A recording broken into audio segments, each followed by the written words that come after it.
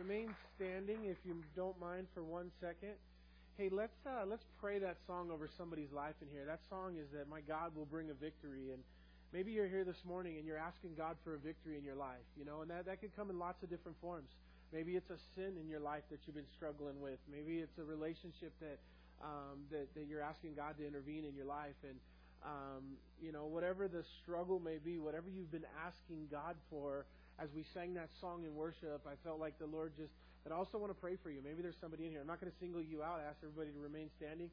But if this is you today, it's a matter of your faith. And it's a matter of you crying out as I lead us in prayer and you just saying yes and amen to God. And but what I want to pray for you is that God would bring a victory in your life over something. And whatever that is. I remember it was probably 2-3 months ago. It was one of the first times we sang that song here in this church. And that particular Sunday, I was really needing a victory in an area of my life, and I was crying during the song because I was just begging God that God would give me that victory that I needed. And maybe there's somebody today that needs a victory. So let me pray for you. And if that's you today, as I pray, just ask God for that victory. You know what the issue is, and God can defeat and give you that victory you've been asking Him for. One of the things that happens in our Christian walk is that when you struggle with a particular sin over and over and over again, the enemy begins to lie to you and tell you to stop asking for forgiveness, stop addressing it. You're a hypocrite. God's not. Listen, that's not the case. The Bible says keep asking, keep knocking, keep seeking. And I don't care. And I lived it. Been around the same mountain so many times that it just felt really hypocritical to continue to ask God to deal with this issue in my life that He had already dealt with, that I'm struggling with again. And if that's you today, no matter how many times you've been around that mountain, continue to cry out to God. Continue to ask God for His grace and mercy over your life. Let me pray for us. Father God, I come before you, and Jesus, we as a church are asking for a victory. That Jesus, in that song, we sing a song of worship that you only know how to triumph. And so, Father, if it's a sin in our lives, God, I pray that you would forgive us. God, we recognize that it hurts your heart, that it hurts us, it hurts the people we love, and that, God, it's sin, and we repent of that. And we ask, God, for victory over that. Lord, if it's a struggle, if it's some kind of addiction or bondage, Lord, to whatever. Maybe we just eat too many Twinkies and we're asking for a victory over that. Lord, that you would give us victory over this area in our lives right now as the people are thinking about their particular area that they're asking you for. God, bring a victory. And so, Lord, we ask for your healing. Lord, I thank you for our church service this morning, and I pray, Father, that your Holy Spirit would be present in this place. Lord, there's things that we cannot manufacture in this house, in this place. And Lord, it only comes genuinely as the Holy Spirit shows up and touches lives. And so, Father, we welcome you. We welcome your Spirit. We open our hearts and lives to you. You're welcome in this place. And Jesus, I pray if there's anybody in here who does not know Jesus as their Lord and Savior, that today they would ask Jesus in. That today they would get their hearts and their lives right with you. And so, Jesus, we thank you for that victory. We claim our victory, and we trust you in victory over this area and over any area of our lives, Jesus. So thank you, God. Touch hearts and lives now in Jesus' name. Amen. Amen. Hey, good morning. You may be seated. I am going to just take a pause here before we get started. And I'd like to pray for our law enforcement, particularly this morning. And so I know we have a couple folks here that are law enforcement. And so if you would stand, if you're law enforcement, Enoch's in the back there. I'm going to stand here. Anybody else that's law enforcement? Ashley, where's Ashley? She went to the restroom. Okay. Ashley's husband is law enforcement in Salt Lake. I was going to ask her to stand and represent her husband. Anybody else? If you have a family member, if you have a friend, if you have somebody that is in law enforcement that you want to represent today, you're welcome to stand as well. Amen. Praise God. Praise God. So let's pray. So I'd just like to pray again, and then I have a kind of, Lydia and I have been kicking around an idea this morning, and one of the things I'd like to do as a church is reach out to law enforcement, whether locally or in Salt Lake. And so we, as a church, we own that big trailer barbecue that we can do a bunch of stuff for. So I'm trying to find, I don't know yet where or how to, but maybe you guys that are standing can help me. I want to identify a police department somewhere. Lydia works with a gal at work whose husband is UHP, and they've been working 80 hours a week. They've been doing the Capitol building and stuff. So if you know of a way or somewhere where we can go down on and barbecue for them and serve them a lunch or something, let me know. Help me figure that out. And then if you want to help me on that day, maybe we'll try to do it on a Saturday For those that work, we could all do it together if that would work, or if it has to be midweek, we'll do it midweek. But if you want to be a part of that, we want to go and barbecue. And we'll do it multiple places if we can identify multiple places for our local law enforcement to try to reach out and tell them we love them and that, we know they're working hard right now and we stand with them. Amen? Let's pray together. Let's pray for them. Father God, we come before you and we thank you, Lord Jesus, so much for everybody who's standing in this room that's either law enforcement or representing law enforcement. Father, we know that cops are being killed in our nation. And Lord, we pray, Father, for just the hard work. Lord, one of my best friends in life is the California Highway Patrol that this church knows, Eric Brewer, who was here with the adoption. And Lord, hearing his stories and just hearing how he has to conduct himself and his job is difficult. And he's a good person. He loves you, God. He loves the people that he serves, God, and yet it's hard. And so, God, we pray for your safety. We pray, Father, for a solution for our country and for this nation, God. And we know that solution is not defunding the police, Lord. And so, God, we ask, God, again, just a special blessing over our law enforcement this morning as we recognize them, as we honor them. And, Lord, we also pray that as a church, Tooele Springs, that maybe we could pay it forward and we could identify a department, a place where we could go down and bless them physically, Lord. And so, God, we ask that you would open that door. And we thank you and we praise you in Jesus' name. And everyone said, amen. Thank you, guys. You may be seated.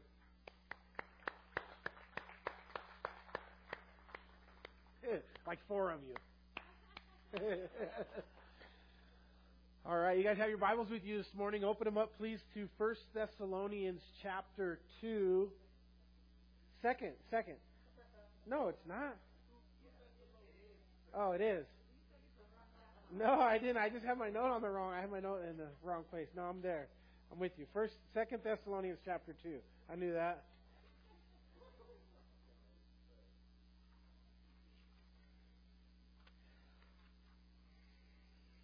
Hey, before we get there, I want to tell you guys the best thing I've seen this week. Did you guys see the video of the block where George Floyd was killed last week or 2 weeks ago? They did a church service down there, and it was, the streets were so crowded you couldn't believe it. And there was a guy down there and a girl sharing the gospel, and the guy was leading this huge crowd in the sinner's prayer, and they were praying, and people were asking Jesus in their hearts. And then this woman came up after him, and she gave a testimony. And then they brought out one of them horse troughs, and they put it on the place where George Floyd died. And they were baptizing people to salvation right there. If you guys haven't seen the video, you got to check it out. It was so cool. So I thought about telling you what the worst thing I've seen this week, too. But I'm going to let that one go. There's enough worse things that we've seen out there. You guys, as a local pastor and leader of our church, I've been trying to say the right thing and, trying to lead us. But I want to just kind of hopefully share with you just quickly where my heart is, and for us as a church and a fellowship.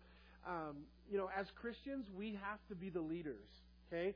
I know we could all stand on a soapbox and say this is wrong and that's wrong and they're bad and and I get it. I'm with you on so many of those issues and those things that are just disgusting that are going on in the world right now. They're hard to watch. They're wrong. They're sin. They're wicked. But at the same time, rather than me get on Facebook and publicly stand up against all these things that are wrong, I can do that. But I just don't see how that soapbox helps me do really what I've been called to do by God, which is share the gospel with all people. And I think for us as a church, listen, we have to find a way to love all people. We don't have to like what they're doing. We don't have to agree with what they're doing. But, we never want to alienate ourselves from sharing the gospel with anybody. One of my good friends, Ben Corson, who's a Bible teacher, he was here. He shared the gospel with me on this stage. He taught for me a couple times. He's done some videos for us. Ben's dad is John Corson, who was one of the original Calvary Chapel founders. And, Ben has a traveling ministry, and he goes to lots of different churches all over the United States, anywhere that they invite him. And I was talking to him one time about a particular place that invited him that is not Calvary, and their doctrine is a lot different than ours, and we don't agree on some of the issues, biblical issues. And he asked me, what do I think about this particular church and thing? And I shared with him some thoughts and some feelings, and then he said to me, why would I alienate myself from sharing the gospel with anybody that would hear it? If I can go to a place where is different than us, and they or whatever, and I can preach Jesus, life, death, and resurrection, why wouldn't I go? For example, I said, if I got invited to a satanic chicken killing ritual to preach the gospel, I got two choices. I could say, oh, that's wrong and that's sin, and I'm going to take a stand on my soapbox, and they're wrong and I'm not going. Or, you know what I would do? I would go and preach the gospel. I would go and preach Jesus.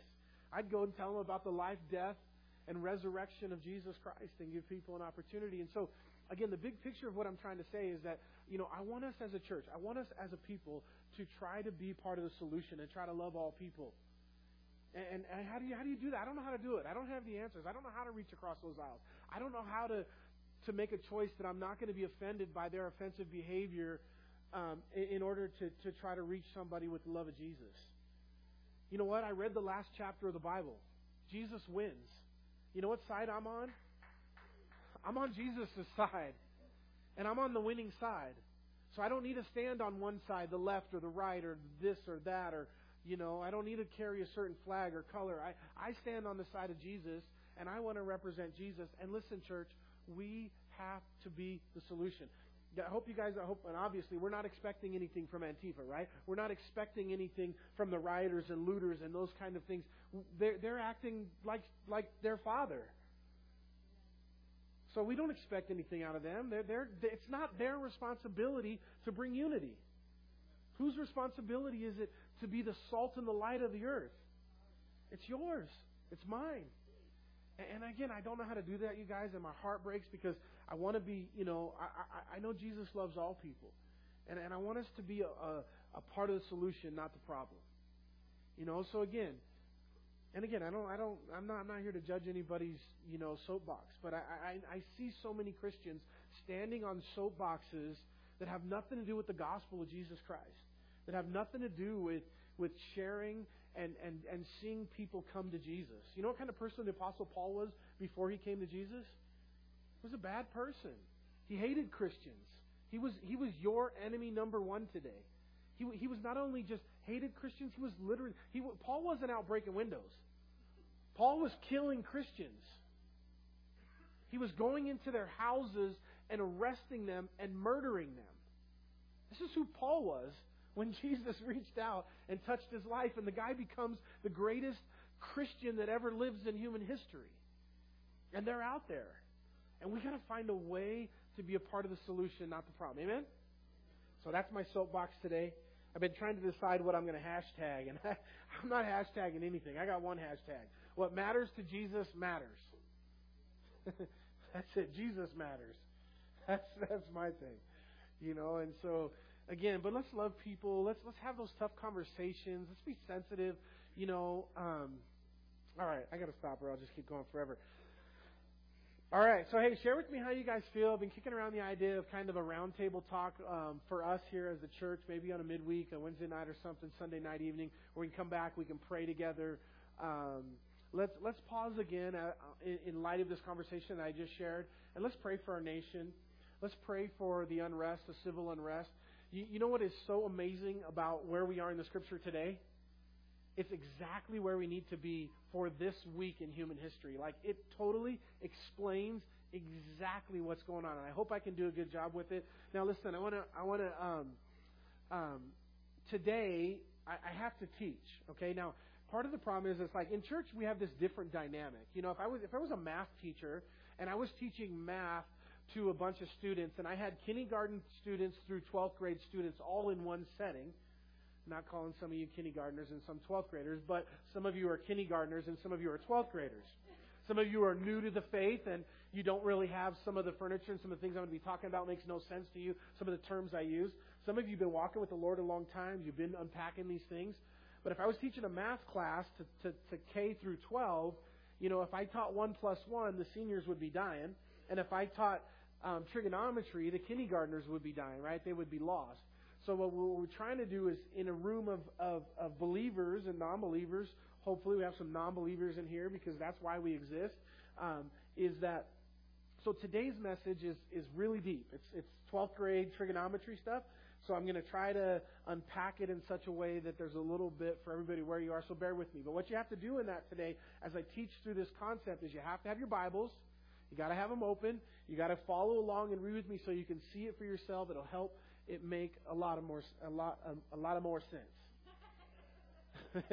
Mo better sense.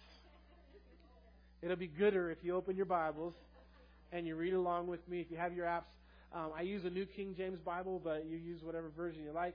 Let's pray for our nation. Amen. Let's stand if we can again. I'm sorry you got your Bibles open. You're all cozy. But let's stand again for this nation and pray for this nation. I need a volunteer. God's calling somebody that's in one of these chairs to be praying for our nation right now. Where's the mic at, Pat? I'm looking at a guy with a beard in the back. I think God's calling him to pray for our nation. With a bald head, maybe? Come on, man.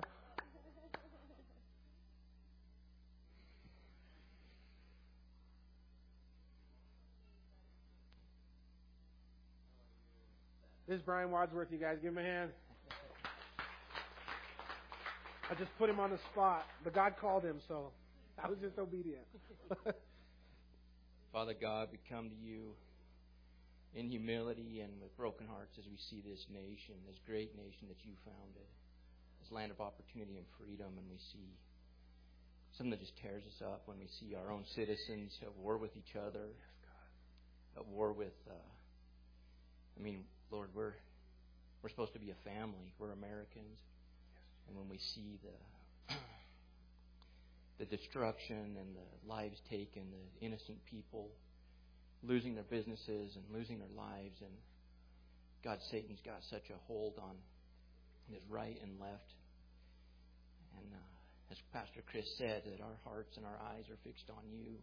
We look up. We know our redemption draws nigh. God, you're the only solution, the gospel of Jesus. And we pray that you would watch over those who are in our government, who are trying to enforce our laws, that are that thin blue line that prevent anarchy and terrorism and heartache. God, please watch over them, protect them and their families. And Lord, use us as the salt and as the light, as the ones who preserve and are holding back total evil, God. Give us a voice, give us courage, and give us love. As Pastor Chris said, help us not to alienate those who you loved and died for, God. Hallelujah. Help us to know how to shine that light in the darkness. Yes, Lord. And in the meantime, help us to find peace in this storm. Yes, Jesus. We love you, Father, and we're so grateful for the blood of Jesus. And we ask that you would use us mightily in the circles of our own influence and heal our land, Lord. Thank you, and we praise you and say this all in Jesus' name. Amen. Amen. Amen, Brian. God bless you, man. Thank you. When I grow up, I want to pray just like you, man. Hey, I don't know if we find this encouraging or not. Hopefully so. But I want to tell you, as a nation, we've been through a lot. And I know this feels like, and I've heard some people comment that this is the worst civil unrest that we've ever seen. And possibly it is, which would fit the narrative or the scenario. But, you think of this country faced a civil war. And we survived. We went through the Great Depression and we survived. We went, we saw the Holocaust and 2 great world wars and the assassination of JFK and then the assassination of his brother and then a country divided over war in Vietnam. Me personally, after Rodney King was beaten, and then Reginald Denny was ripped out of his truck and thrown bricks off of his face 2 miles from where I lived in the L.A. riots of 1992. I personally lived them. This was before I knew Jesus. And I'll give you something about your pastor. I was a looter in the riots in 92 in L.A.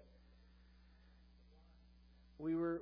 This is, it was the first time that I saw it was so ominous in the streets. But they didn't have martial law, but they had curfew, and it was 4:00 on that day that Reginald Denny was beaten and the riots began. And so, I was about 1.5 miles from really the heart of where it was going on. We're just a little bit on the outskirts outside of Compton and Watts and stuff where it was going on. And so all the neighbors were out. We parked cars in the streets in front of my house, and we're just kind of sitting on lawn chairs.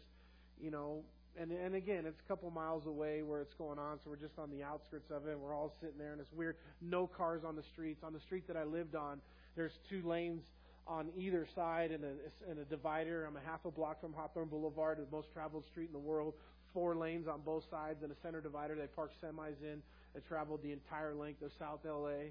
Not one car, nobody's moving. It's the first time ever you'd see anything. It was so ominous to see nothing going on in LA. And we're sitting on my porch. True story. This is kind of funny, but this is a true story. A black guy comes walking by my house, and he looks like Santa Claus. He's got a trash bag on his back like this, full, and he walks by, and we're all sitting on the porch, and he looks over at us, and he said, "Y'all better get busy. It's on at the liquor store."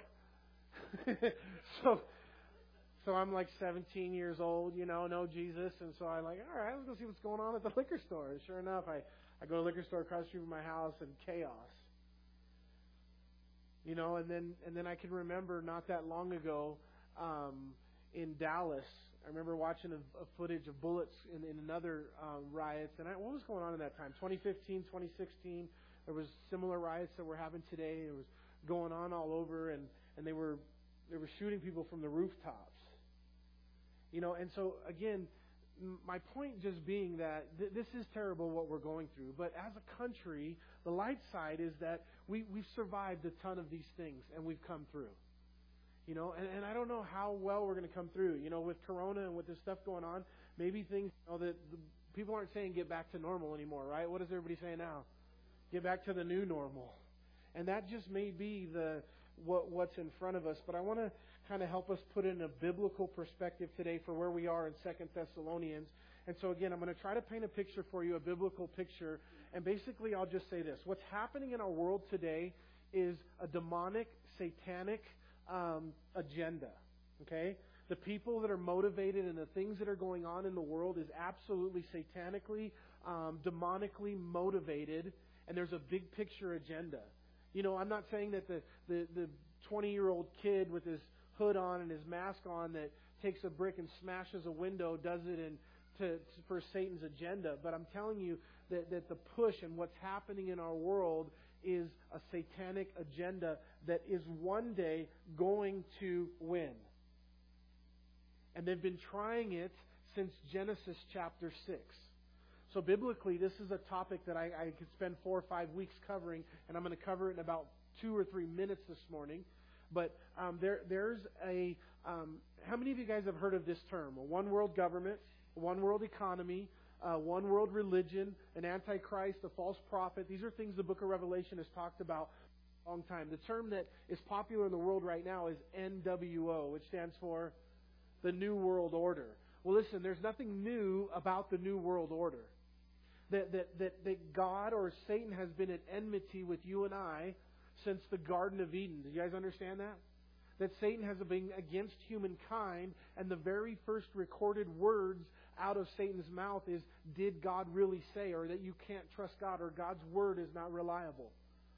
And so, since the Garden of Eden, Satan has been attempting this one world government, this one world economy, this one world agenda. And the United States and maybe Israel and maybe a few holdout places are still left to be conquered, because when the rapture happens and the church goes up and this new world order is finally rushed in, which is going to take place during the 7-year tribulation period, the United States is the holdout. A lot of other countries, big countries, Russia, China, that have been communists and different, it's going to be a much easier transition for them as they go through. And so the war is happening over the United States. And a weaker United States, it promotes a global agenda. And so in Genesis chapter 6, how many of you guys have ever heard of the Tower of Babel? Raise your hands. Okay. Let me tell you something about Tower of Babel. The Tower of Babel, there was a guy in the Bible, his name is Nimrod. And a lot of study and story. And this is the study that I spent 4 weeks on.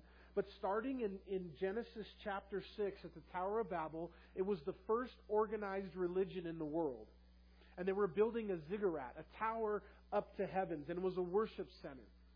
Everybody spoke the same language, and it was a demonic system of a one world government, a one world economy, a one world religion. Did I say that? Religion, economy, government, currency. And God came down in the midst of Genesis chapter 6, and what did He do to Nimrod and those at the Tower of Babel? He confused their languages because they could have accomplished anything. and He spread them out. Possibly at that time there was a land divide and people were spread out all over the world. And since Genesis chapter 6, there's this red scarlet thread that runs through the entire Bible, from Genesis chapter 6 to Revelation, of this one world order. Now, we can be comforted knowing that they've been trying this for 6,000 years, and they are going to win, and then they're going to rule and reign for 7 years, and then it's over. So 7 years, the Antichrist is going to rule under this order. His whole reign that they've been trying to get accomplished for 6,000 years, when they finally accomplish it, it's only going to last for 7 years. And what is the thing we're going to see in our chapter? The thing that's been holding back this one world order, this one world economy, this one world government and religion? What's held it back for 6,000 years? The church, Christians, the Holy Spirit working through you and I. If you took all of the Christians off of planet Earth, what do you think it would be like? There would be no there would be no stopping the agenda of evil. There would be no stopping anything that we're the voice against. So for 6,000 years we've been holding it back. Well, there's going to come a day. So it goes from Genesis 6 to Revelation 17. In Revelation 17, towards the end of the tribulation, Jesus, let me read it to you. If you could turn there with me if you want. Revelation 17. And it says, the woman, in verse 4, was arrayed in purple and scarlet, and adorned with gold and precious stones and pearls, having in her hand a golden cup full of abominations and the filthiness of her fornication. And on her forehead was a name written, Mystery Babylon, the great mother of harlots, but mother of harlots, S on the end of it, right? Not of a harlot, but of harlots, multiple systems. What fits into the red thread that runs through human history of Satan's plan? Everything. You know, if it's not in Jesus, it's in Satan's plan. And so there's so many different systems and evils and things. The harlots with an S, and the abominations with an S of the earth. And I saw a woman drunk with the blood of the saints and with the blood of the martyrs of Jesus. And when I saw her, I marveled with amazement. But the angel said to me, why do you marvel? I will tell you a mystery of the woman and the beast who carries, which has the 7 heads and 10 horns. Let me just sum up for you. Basically, Jesus is going to feed in chapter 18, in verse 2, it says, Babylon the Great is fallen, is fallen. So that, at that point, Jesus is going to defeat this Babylonian system. So from Genesis 6 to Revelation 18, verse 2, is this run, and then it's over. And then shortly after, the Battle of Armageddon is going to take place. 1,000-year reign. They're going to succeed. But what's happening in our world right now is a push toward the unveiling of the Antichrist. The unveiling of the things that the Bible says are true. You know, there's over 747,000 words in your Bible. And there's one word that's only used one time in the entire Bible. And that's found in 1 Corinthians chapter 15. And it's the word Maranatha. Anybody know what that means? Maranatha. The word means, O Lord, come, is the way it's translated in English. So that's what we say when we say, Jesus, come in the rapture. Come and get us. Maranatha. O Lord, come. Come, Lord Jesus. Even so, it says at the end of Revelation, even so, Lord Jesus, come quickly. How many of you guys have been asking Jesus to come? How many of you guys have been saying, Maranatha, O Lord, come? Well, listen, let me tell you what comes with that prayer. Everything you're seeing in our world today. So don't complain about what you're seeing in the world today and all the trouble if you're saying, oh Lord, come. Because for the Lord to come, He said those things would happen, right? He said that they're going to win.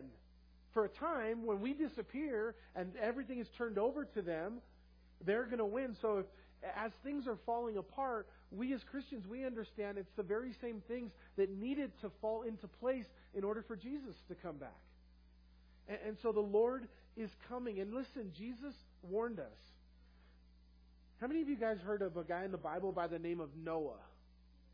Noah. You know what Noah was known for in his day? Being a whack job. Being a weirdo. The only person on planet Earth who was preaching that Jesus was coming. The day after the rain started, let me ask you who you'd rather be, Noah or the rest of the world? You know what? Jesus is coming again. That's super clear. Who do you want to be today? Noah or the rest of the mocking world? You know that Jesus is coming, and not only is He coming, but in Matthew 24, the apostles asked Him, the disciples asked Him, Jesus, when are you coming, and what will be the signs of your coming in the age? And then Jesus begins to tell them in Matthew 24, in Luke 21, in Mark 13, the Olivet Discourse. He begins to tell them the things that were going to take place. And do you know what He told them? Turn on your local news. That's what He told them would happen, what we're seeing in our world today. Actually, don't turn on your local news. It's nonsense. It's lies. Turn it off. Take the Facebook news challenge this week. Let's do it as a church. How much time do you spend watching the news, reading the news, scrolling Facebook or Instagram a day? Do you spend that same amount of time or more reading your Bible a day? So this week, as much time as you want to spend watching the news or Facebook, make sure you spend an equal amount of time a day. So if you give yourself an hour on media, then you have to read your Bible for an hour. The easier thing to do would be completely turn the media off, and then you only got to read your Bible for like 30 seconds, and you accomplish your goal for the day. And so, but I'll tell you this, if you read your Bible the same amount of time that you spent reading the bad news, you'd have so much more joy in your life. You'd have so much more victory in your life. You wouldn't be depressed. You'd find the joy of the Lord. Put that stuff down and pick up the Word of God. It's just simple and practical and true. Paul told us the things that are lovely and true, meditate on these things. The things that are noteworthy, and meditate on these things. Put that in front of your TV and try to watch the TV with that scripture in mind. All right, we got to get to Corinthians. We're in Corinthians. Maranatha. We got to get to Thessalonians. That's what I said. 1 Thessalonians? Second. Chapter 5? Okay, 2 Thessalonians chapter 2, verse 1. So the stage is being set for the Antichrist, and this chapter teaches about the Antichrist. He's not called by the name Antichrist. Only in 1 John do we get that name Antichrist. But the Antichrist is mentioned. I'm not going to quote this, but I heard a very, very, very smart pastor this week, actually Don Stewart, say that the Antichrist by name is mentioned as many times as Jesus in the Bible. That's how much he's talked about in the Bible. Tons of times in different names. The lawless one, on and on, son of perdition, just on and on and on with the names and the titles and the topic of Antichrist. It's covered pretty thoroughly in our Bible. So, if we're going to be students of the Bible, we should have a concept on this idea. Now, again, let's get to it. Chapter 2, verse 1. Now, brethren, concerning the coming of our Lord Jesus Christ and our gathering together to Him, we ask you. Now, to put this in context, the Thessalonian church, Paul only spent 3 weeks there. It was the first letter that he wrote back to a church. He had already been in other cities and began to plant churches, but maybe because he spent the smallest amount of time in the city of Thessalonica, that he needed to write them letters to help them out in this church plant that Paul planted. So the very first letter that Paul ever wrote in all the New Testament that we have is 1 Thessalonians, and then 2 Thessalonians would be next. Well, two of the main issues that the Thessalonians were dealing with is they thought they had, we looked at this in the last chapter, last week, they thought they missed the rapture. And then here, they thought that they entered into the day of the Lord, or the 7-year tribulation period. So because they thought they entered into the day of the Lord, Paul's addressing that. Remember last week we talked about somebody plagiarized a letter. They wrote a false letter, and they put Paul's name on it, and they circulated it among the Thessalonians. Paul's going to mention it here.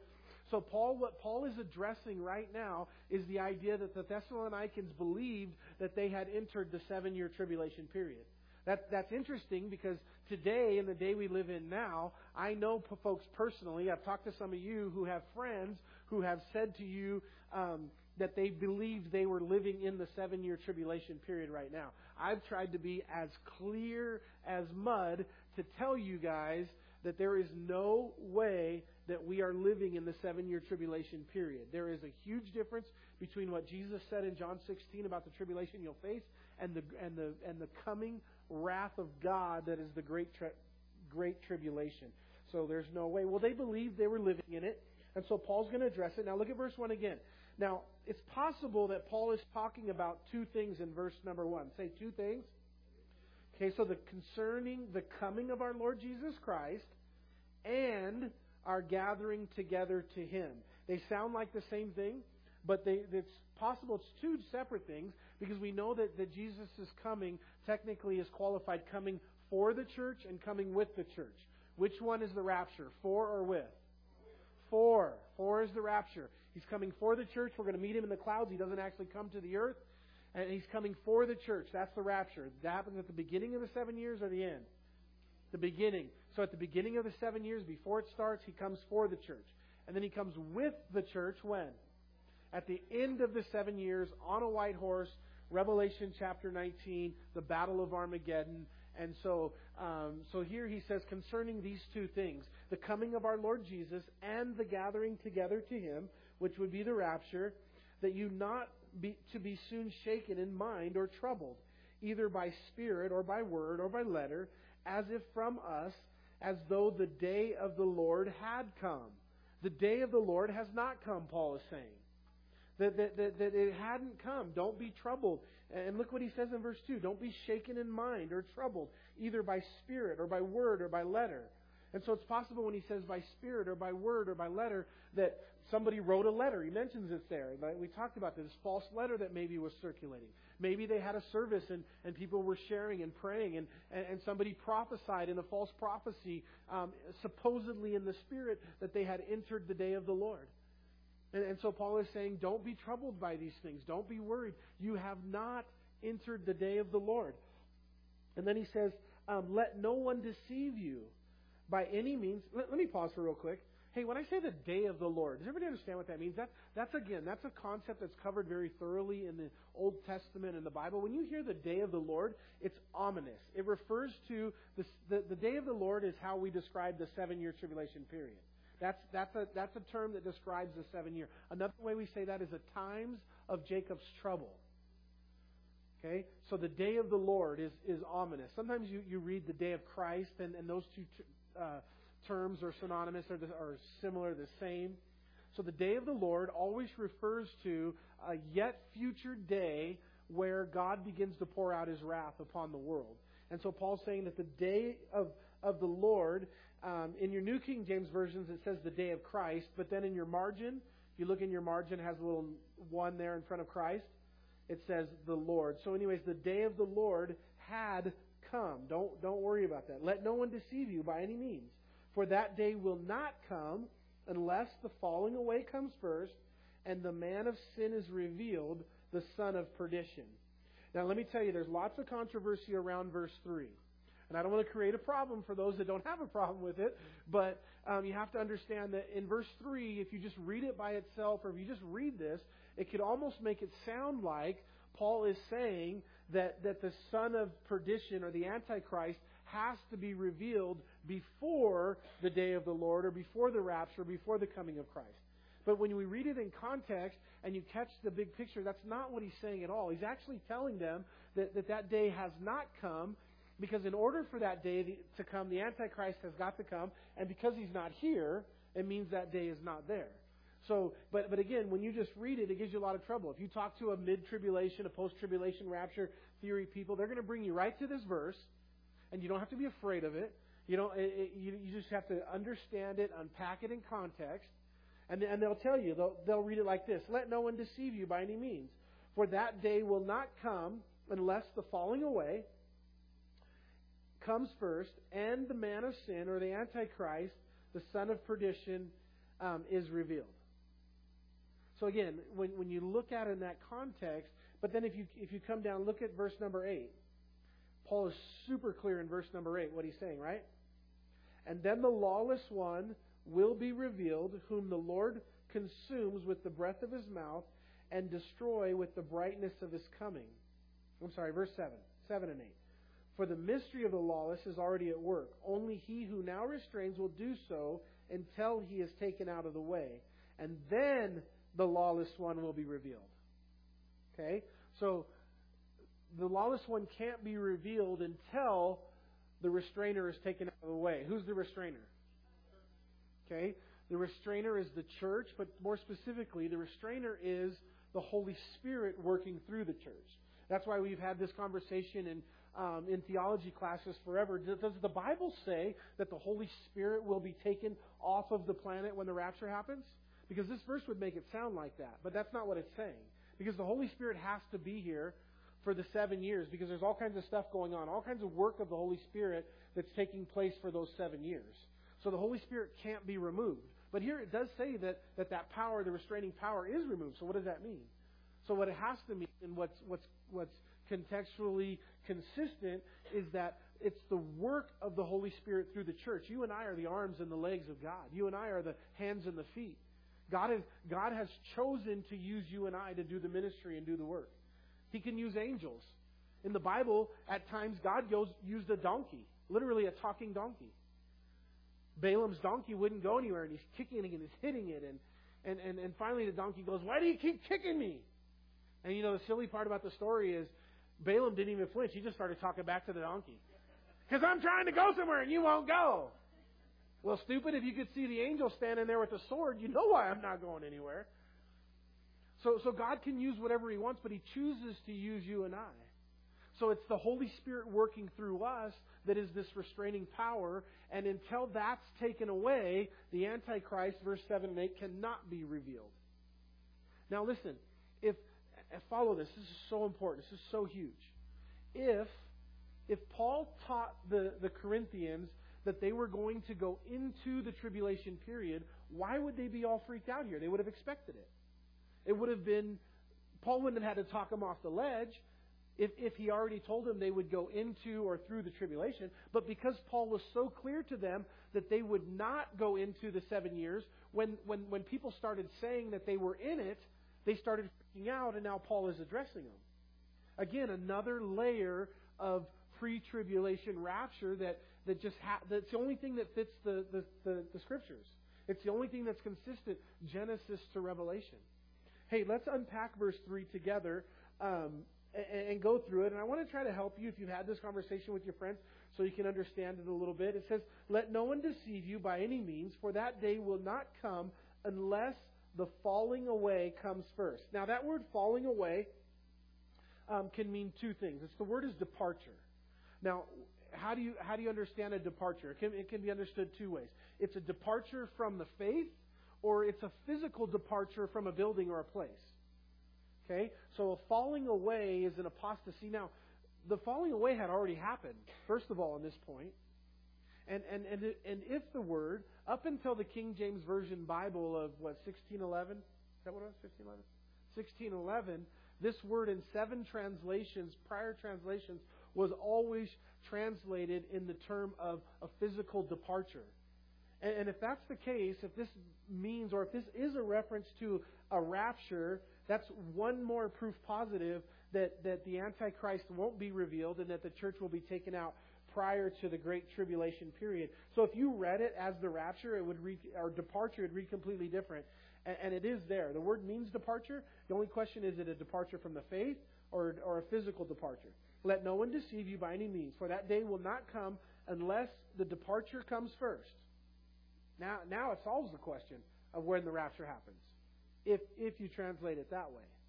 But let's say that's a liberal translation, or you don't like that translation, and it's meaning a departure from the faith. So a departure from the faith comes first, and the man of sin is revealed, the son of perdition. So then Antichrist. So again, what Paul is saying in context, right, is that, listen, Thessalonians, don't worry that you've entered the 7-year tribulation period, because that can't happen until the Son of Man is taken away and the falling away happens, and those things haven't happened yet. Amen? So hopefully that clears it up for some of you.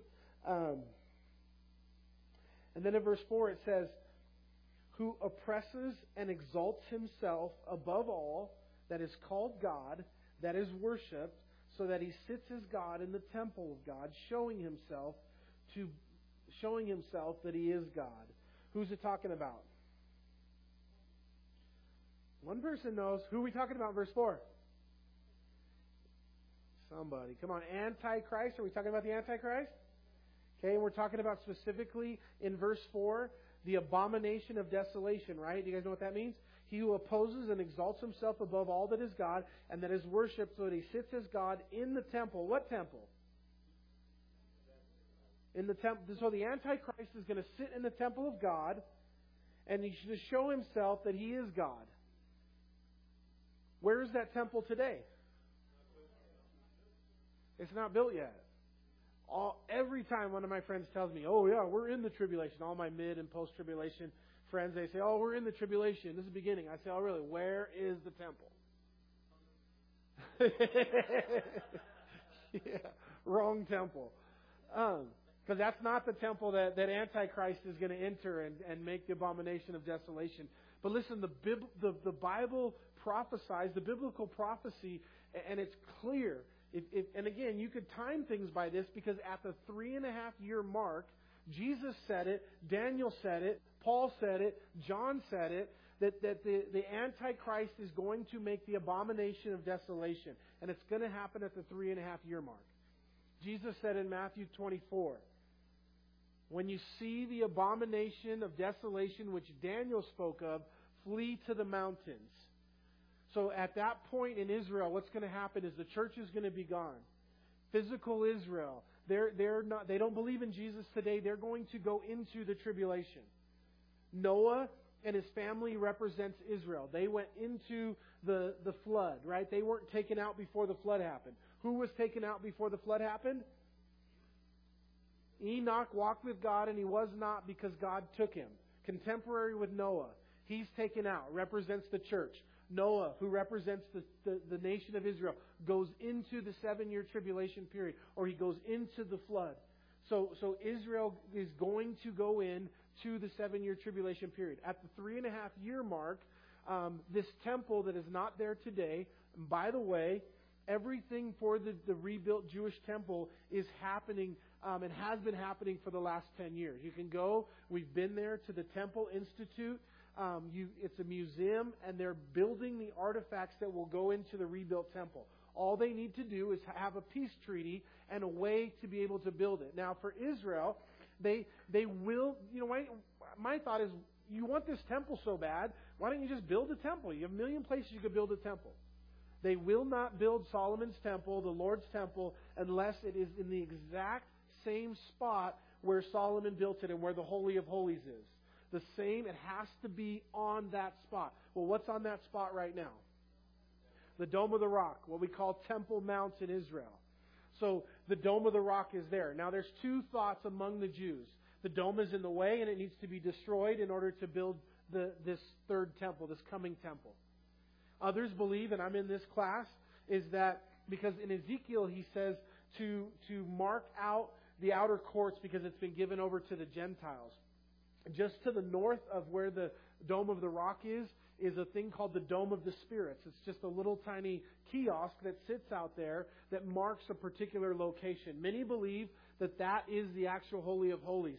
And if that's the case, you could build the temple, leave the Dome of the Rock, and build the temple just to the north of it, and it would all fit there on Temple Mount. The Jews would be happy. The Muslims would be happy. Turn with me, if you will, to the book of Daniel. Okay, I'm going to let you guys get there. When you find Ezekiel, go to the right. Daniel chapter 9. And so this temple has to be there to fulfill prophecy. And the temple is not there now, but this temple is going to go up very fast. You know what's fascinating about when you go to Israel, and I know many of you, look around the room, many of you guys are going to Israel with me in this next trip. We're going to see these things firsthand. One right there in front of the Jewish school, just outside of the Temple Mount or the Dome of the Rock, the Western Wall, is a life-size menorah. And it is the actual menorah that will go into the rebuilt temple. When you walk through the museum there, the Temple Institute Museum, you're looking at a laver. You're looking at a place like an altar for sacrifice. This is not a replica. These are the items that have been built to go into the temple when the temple's done. Right now in Israel, they're training priests, and they're trying to identify those that come from the tribe of Levi, and they're training them on how to kill sheep, how to sacrifice sheep and sprinkle blood, and how to do incense and do these things so that when the temple construction is done, the artifacts are done, they can go in, and very quickly they will resume worship in the temple, the nation of Israel. After 3.5 years, what's going to happen? The Antichrist is going to He's going to set himself up as God. He's going to enter the same temple there on the Temple Mount in Jerusalem. And he's going to say, I am God. The Bible has this weird prophecy about this statue that talks, or this image of the beast that, who knows, maybe it's through AI technology, maybe it's some kind of super demonic power that the Antichrist is going to use. And this image is going to do some weird stuff that he's going to set up. And he's going to demand that people worship him as God. And then he's going to give them a mark. What do we call that? The mark of the beast. And you have to receive the mark of the beast to buy or sell. Christians, let me tell you something about the mark of the beast. Don't worry about it. You will be so long gone. You have bigger problems if you're worried about the mark of the beast. Because if you're not gone before it happens, then, and you survived the 3.5 years when a third of the world population dies, and you happen to survive, and on and on and on and on, you've got much bigger problems. Listen, when this is biblical, when those that receive the mark of the beast, it's not a special credit card, because you can't buy or sell without it. But listen, it's not just a special credit card that gives you the ability to buy and sell. You know, I've heard conversations the whole like, I got to feed my family. I don't want to. I don't worship Satan, but I got to take it because I got to feed my family. Listen, it's not the issue. The mark of the beast biblically is a willful submission to follow Satan. It's like asking Jesus in your heart the wrong way. It's like asking Satan in your heart. Because the Bible says everyone who receives the mark of the beast will go to hell for all of eternity. And so it's at that point in history, it's not just a physical idea to be able to buy and sell. It's understanding now who the Antichrist is because he's revealed himself. He's shown what his true colors are. He wants to be worshipped as God. You know what Satan's always wanted? To be worshipped as God. That's why pride filled his heart in heaven and God kicked him out, because he wanted to be worshipped. And so the mark of the beast is a spiritual act. It's a willful submission to falling in line with Antichrist and with Satan personally. And you won't be here for that. You won't have nothing to do with that. So stop posting about the chip as the Antichrist and the mark of the beast, and you won't get a barcode tattooed on the back of your neck because it's the mark of the beast, and then you'll go to hell for all of eternity. Listen, I said this last week, kind of to try to purposely shock you. You can chip me, you can tattoo me with lines and marks and all those things, because that's not what it is, and it's not how it's going to affect us. Amen? All right. Okay, we're just about done. Definitely going to sing a last song today. Hey, you're in Daniel, chapter 9, verse 27.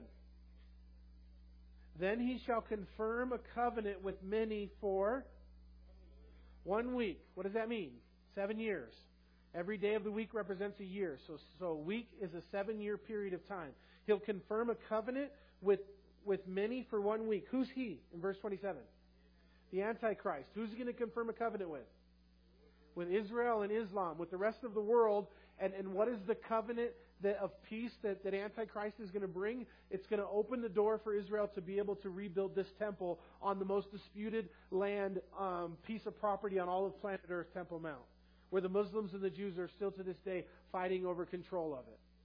So the Antichrist is going to be the first one. You know, every president has tried to come up with this peace treaty in Israel and failed. And then our current president, has one on the board. And again, every time a president tries to make a peace treaty with Israel, don't call him the Antichrist. He's not the Antichrist. Okay?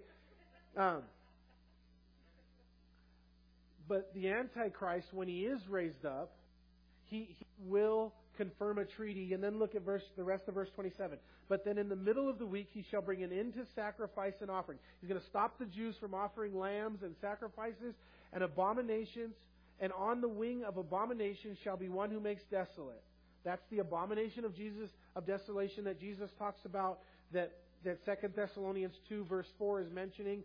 And at that point, Jesus said, flee. And when Jesus tells the Jews to flee at the 3.5-year mark, he says, pray that your flight would not be on the Sabbath. How many of you guys would be affected if your flight was on the Sabbath? None of you. So why?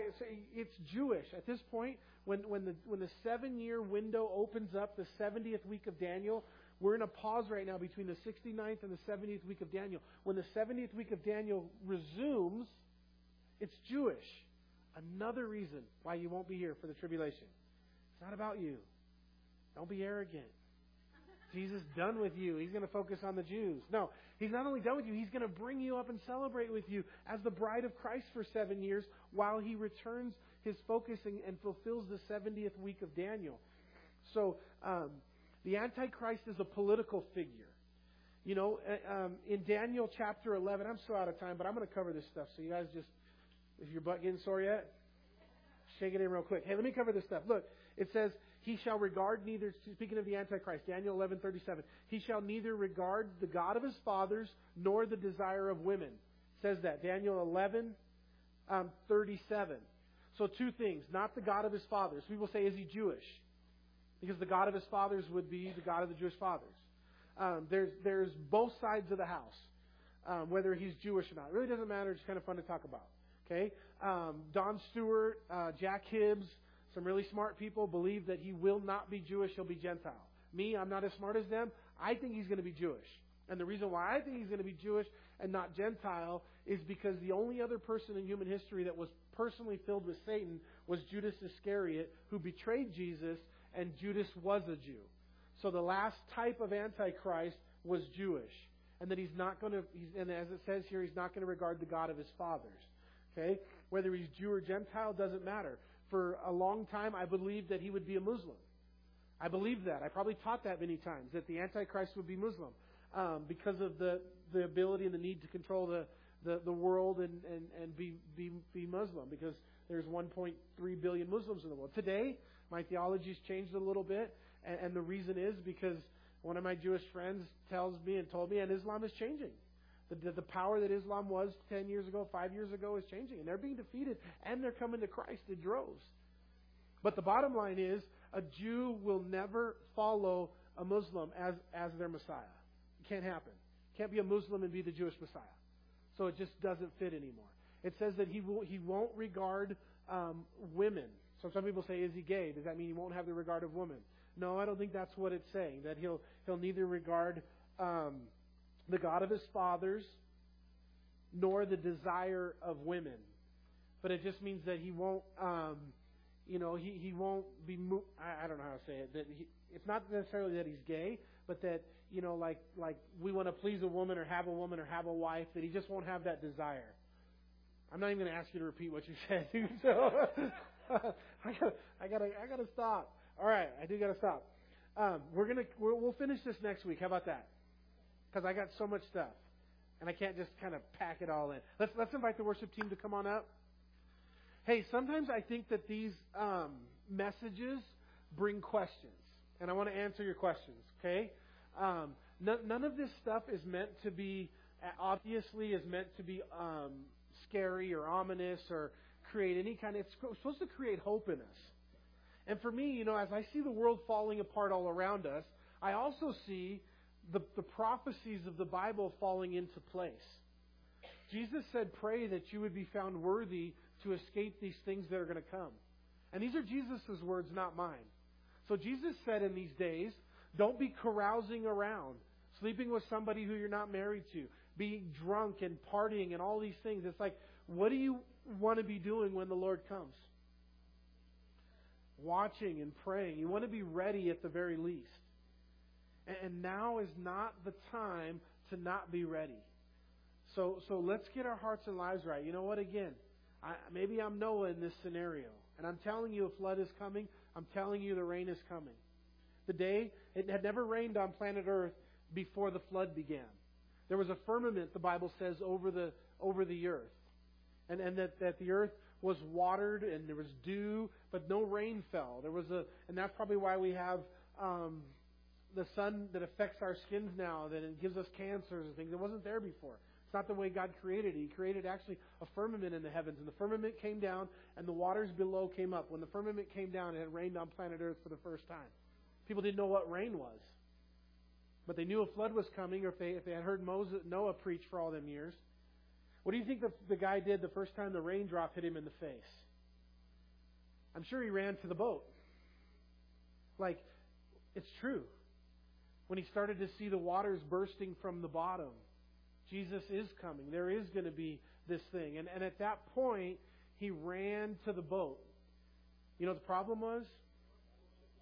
It was too late. 7 days earlier, the Lord closed the door. Just picture the scene that would have taken place in real life at the boat that Noah built when the waters begin to rise and people begin to run by the hundreds and thousands, or how many ever were close enough to get to the boat. And the carnage that would have taken place, but it was too late. As people would have drowned and been smashed on the rocks in the boat in that scenario, because at that point, it was too late to get in the boat. You had to be ready. You had to previously get in. And the invitation was always there. For 120 years, Noah spent his life inviting people to join him on the boat, and nobody did. That day is coming again. And Jesus said, watch and pray and be ready. Amen? Amen. So let's stand together. We're going to invite you guys to have your hearts and lives right with the Lord Jesus. Listen, there really is no judgment in Jesus. There's no condemnation in Jesus. That we are all sinners. We are all beggars telling other beggars where to find bread. And we just live by what is true. And really our call as Christians, which I stress like a lot, right, is that we're called to love one another. We're called to love across the aisles. We're called to be the light and the salt in this world. So let's try to find a way to love people. Try to find a way to love people in Jesus. Love hard people to love. And make sure, I want to give you an opportunity, you make sure that your heart and life is right with the Lord Jesus before you leave here today. Amen? So let's pray together. Will you guys pray? I'm going to lead you guys in what we call a sinner's prayer. And I ask everyone to pray out loud. And for many of you, you're saved and you're just praying.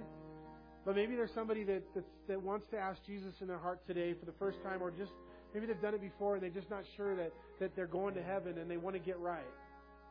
If you mean this and that's you today and you're asking God for salvation, by just saying this prayer, the Lord knows and He's going to hear you. And the Bible says the angels in heaven are going to rejoice over one sinner who repents.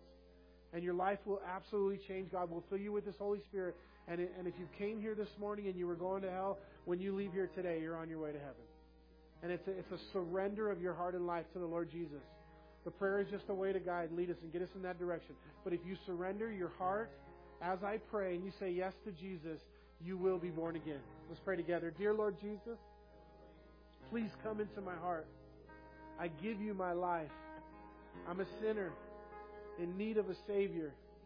I believe that Jesus died on the cross and rose again the third day. Fill me with your Holy Spirit. I give you my life. I surrender to you. I want to be ready. I want to be a part of the solution. Fill me with your love. In Jesus' name, amen. Amen. Hey, one last song. God bless you guys. Amber and Josh, Pat and Angie will be up front to pray if anybody would like individual prayer. We love you guys. God bless you guys. Have a great week.